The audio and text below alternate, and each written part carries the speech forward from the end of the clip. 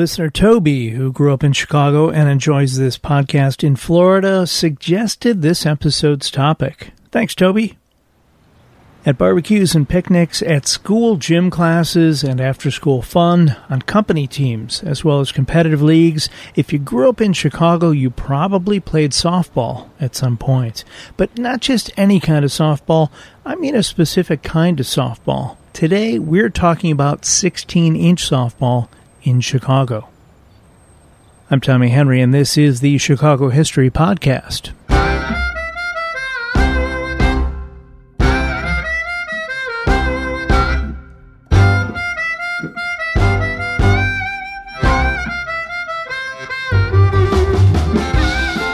During a brief time when I lived away from Chicago, I was asked if I'd like to play on the company softball team. I responded, sure. Do you play 12-inch or 16-inch softball?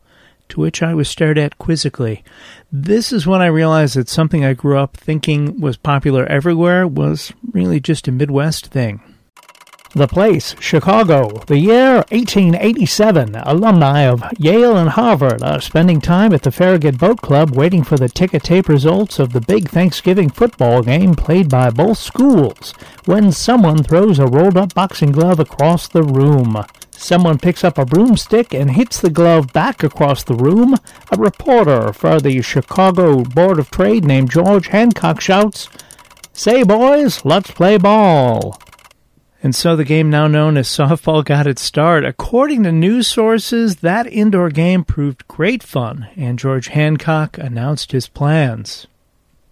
"I believe this affair can be worked into a regular game of baseball which can be played indoors, and if you all come down Saturday night, I will make up some rules and have a ball and bat which will suit the purpose of the sport and do no damage to the surroundings."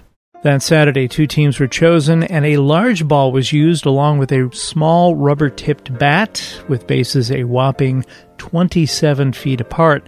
The score that night, 41-40, mainly because no one knew what they were doing. The Farragut Boat Club, long since demolished, was at what is now 3016 South Lake Park Avenue, about a mile south of where McCormick Place is. This new game had a lot going for it. Teams could play it indoors with just a bat and ball. Sure, you'd need a couple bases, but just about anything can be used as a base if need be.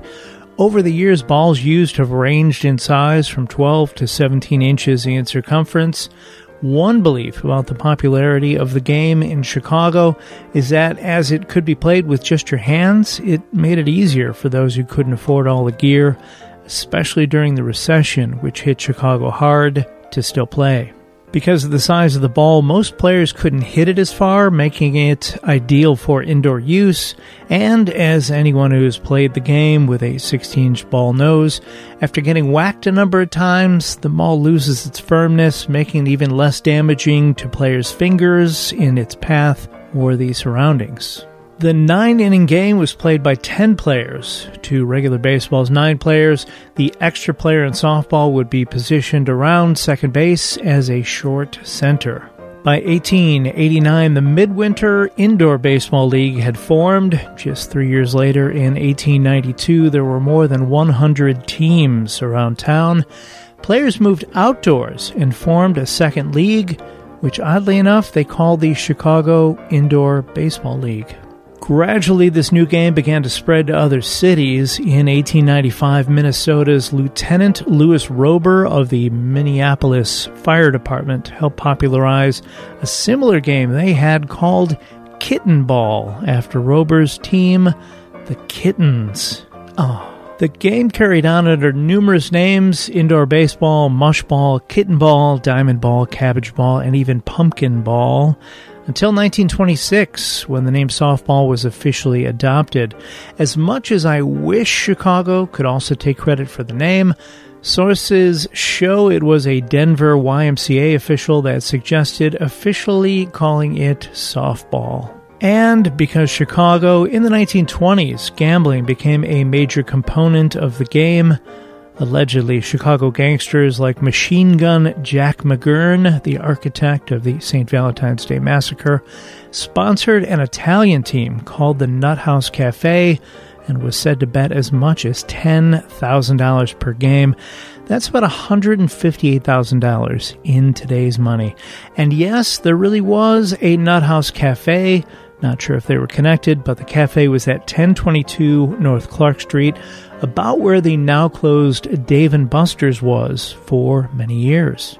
At the 1933 Century of Progress, held in Chicago, the first official national invitation tournament was held, with more than 350,000 people in Grant Park watching games played by 55 teams in 3 divisions, both men's and women's fast pitch and slow pitch for men. The championship games were played at Chicago Stadium on September 15th, 1933.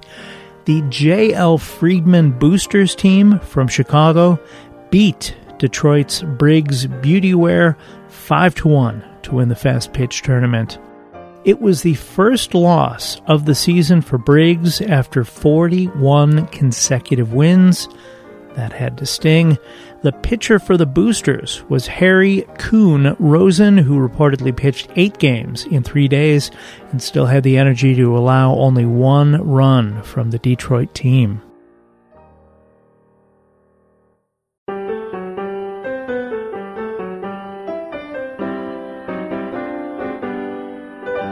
In 1939, Albany, New York manufacturer Fritz de Beer developed a new softball called the Clincher.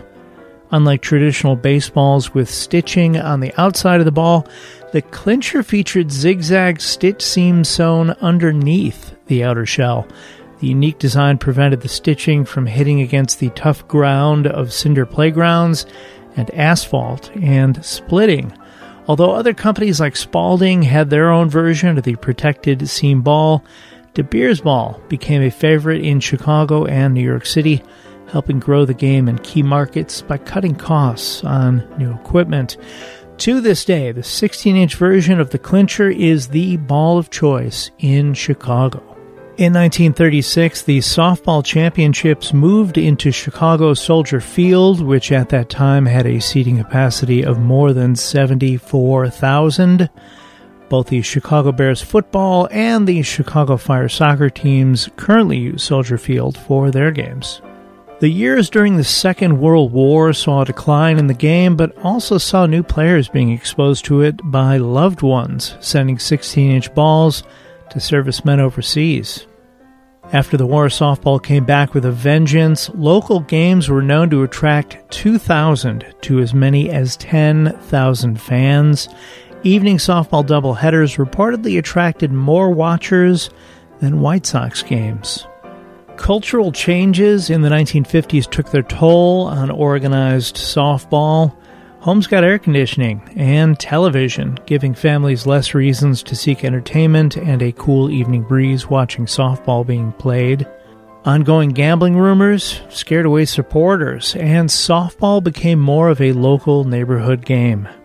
Even so, legendary players like Eddie Zollner and his team, the Bobcats, won 11 national tournament championships in a 15-year period in the 1950s and 60s. Not too shabby. In 1959, games were shortened to 7 innings and bases were increased to 55 to 60 feet. And in the 1970s, there was even a Windy City Softball magazine. Some of the teams over the years have included names like the Cinderella Florists, the Whips, the 45s, the Sobies, the Stompers, the Baggers, Lettuce Bonnets, Nicky Chevrolet, the Stooges, and the Dugouts. Women's teams have also been quite popular over the years. For those of you longtime fans, team names such as Northern Laundry, Bloomer Girls, Rockola Music Maids, Fill-Ins Check Cashers, Windy City Lace, and Southside Desperados may ring a bell. Banana Patch, that is one of my favorite, and Rose and Crown were consistent national champions over a 9-year period. African-American teams like the B-Athletes, Hot City All-Stars, the Senators, Death Wish, Nobles, Jive 10, Ironmen, and the Flamingos have all contributed to the history of 16-inch softball in Chicago. One of the pioneering black teams in Chicago was Maroons Duffy's Florals. formed as far back as the 1920s. Another team, the Brown Bombers, won the Windy City World Series in 1945 and 1946. One of the players for the Bombers was Nate Sweetwater Clifton, who played for the Harlem Globetrotters basketball team. Not from Harlem, by the way. The Globetrotters came from Chicago's South Side. Sweetwater was the first black player to sign an NBA contract with the New York Knicks in 1952.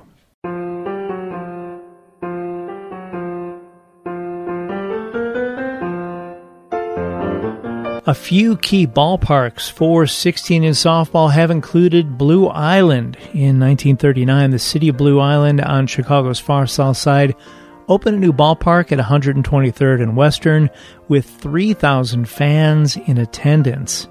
That park would later be purchased by the Blue Island Park District in 1963 and renamed Hart Park after Mayor John M. Hart. Clarendon Park, just north of Montrose in the Uptown neighborhood, which was the go-to park in the 1950s and 1960s. Washington Park on Chicago's South Side is home to the DuSable Museum of African American History, Laredo Taft's Fountain of Time sculpture, and is listed on the National Register of Historic Places. With 13 diamonds, Washington Park hosts the largest 16-inch softball league in the country. In 2006, it was the site of the Gay Games Softball Cultural Festival. Fill-In Stadium at Devon and Kedzie was host to some of the biggest games and most passionate fans for many years. Suburban parks in Cicero, Hodgkins, Forest Park, Mount Prospect, and Westchester all have fans with fond memories of playing there. Of course, I don't want to forget Grant Park with 16 diamonds and Lake Michigan on one side and the Chicago skyline on the other. It would be tough to think of a more iconic area in which to play 16-inch softball. As softball became more popular, teams went on the road to play games in Marshalltown, Iowa, La Crosse, Wisconsin, Las Vegas, and many other parts of the United States. It was not uncommon for these players to be treated like rock stars upon arriving in these towns. Chicago-born director Edward Zwick included a few softball scenes in his 1986 rom-com About Last Night, adapted from a play by David Mamet with a slightly more risque name. In an early scene, Rob Lowe holds his own, even making a diving catch, and Jim Belushi looks like a man quite familiar with the game, having grown up in Chicago's suburbs. In the early 1990s, longtime softball player Al Mag began researching and editing a documentary about the history of 16-inch softball in Chicago. It's on YouTube. I'll include a link in the show's notes. And was fortunate enough to not only get a ton of information from fellow players, but he got Major League Baseball Hall of Fame announcer Jack Brickhouse to host the video.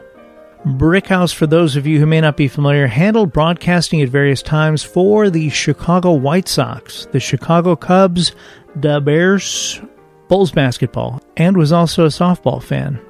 The softball documentary includes a mention that it would be nice if there was a 16-inch softball Hall of Fame.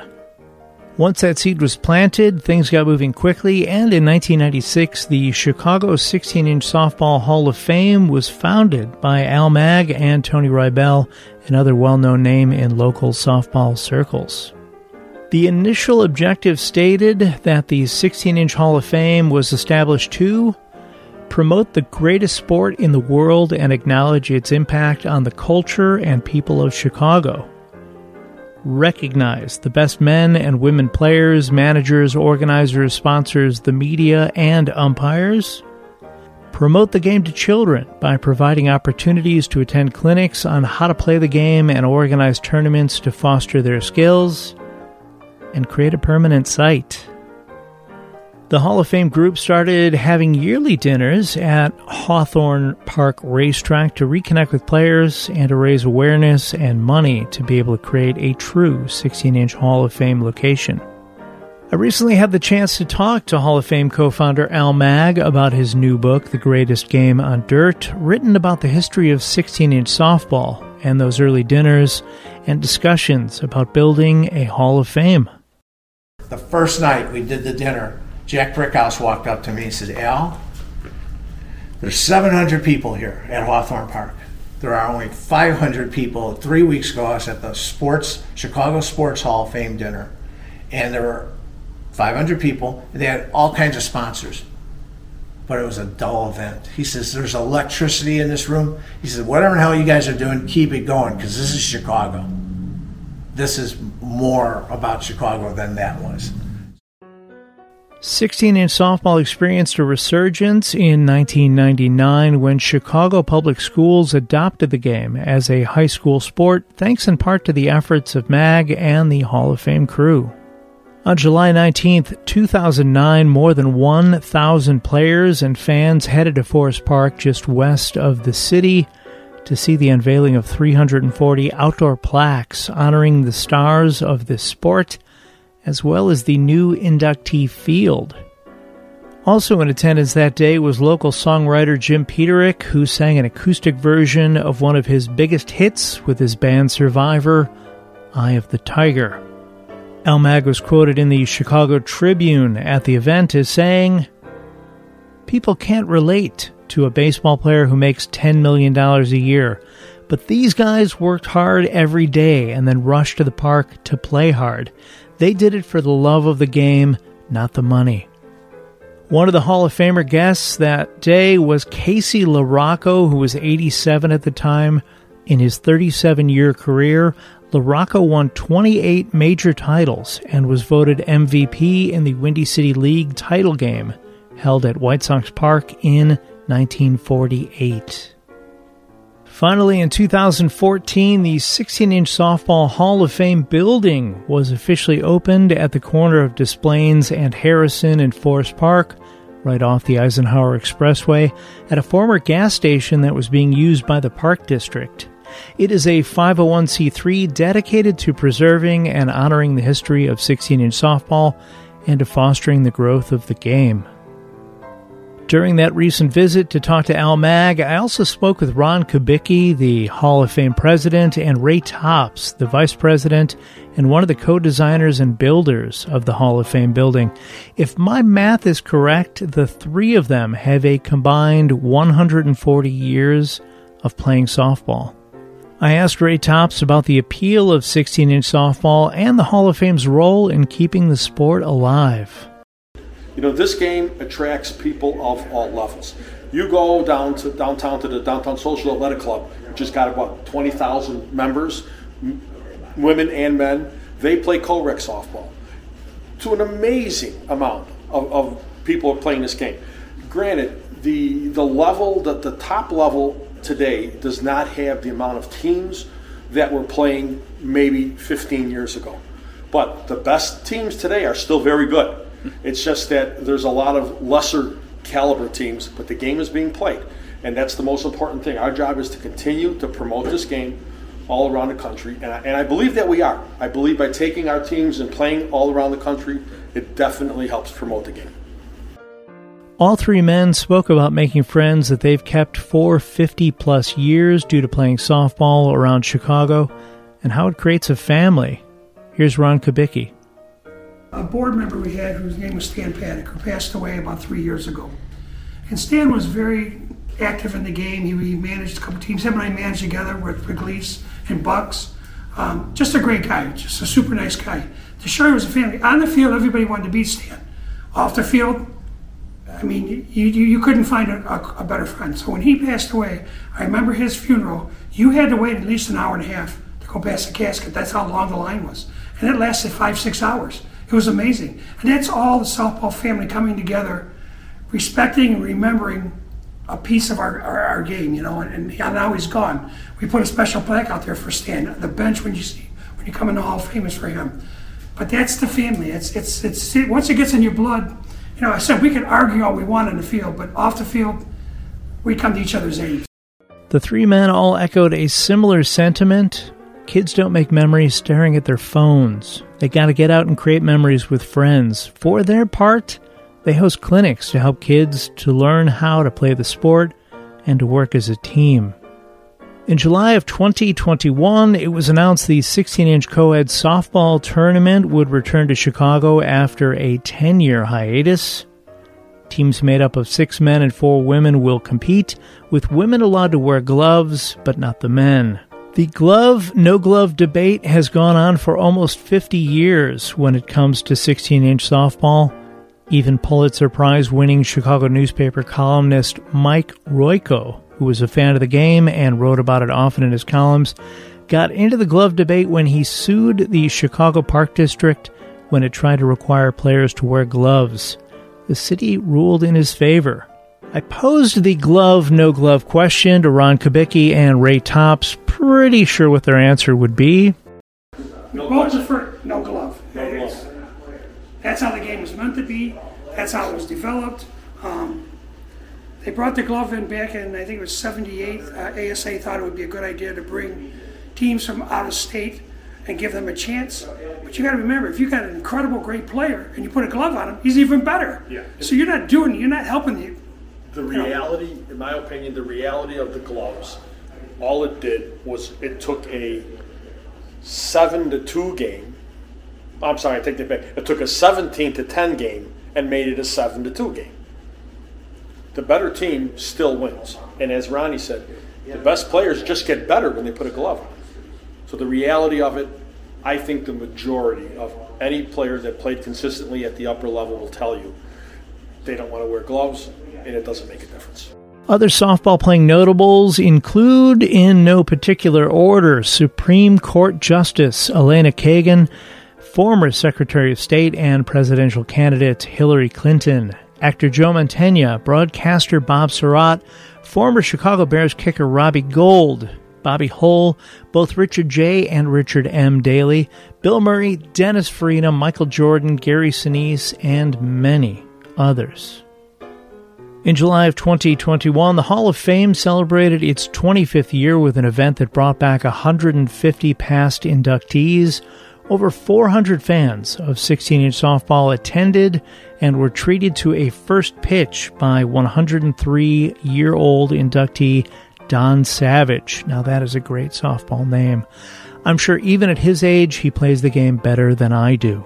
I asked Al Mag how he felt about these first 25 years of the Hall of Fame. Here we are, 25 years later, thanks to the board and Ray and Ronnie and Fritz Zimmerman and somebody like a Rich Mellman and so many others that have touched us and helped us along the way. We're still here, and hopefully 25 years from now you can be talking to somebody else that's keeping it going. By the way, the company team I mentioned earlier that I played on when I lived away from Chicago, my teammates were so intrigued by the idea of a 16-inch softball that I had a friend from back in Chicago send me one. This was, of course, before the ease of ordering stuff online, and as I recall, I even went to a local sporting goods store to see if they had one. As the ball was passed around, I got more quizzical looks, but I like to think at least one of those players ended up giving 16-inch softball a try.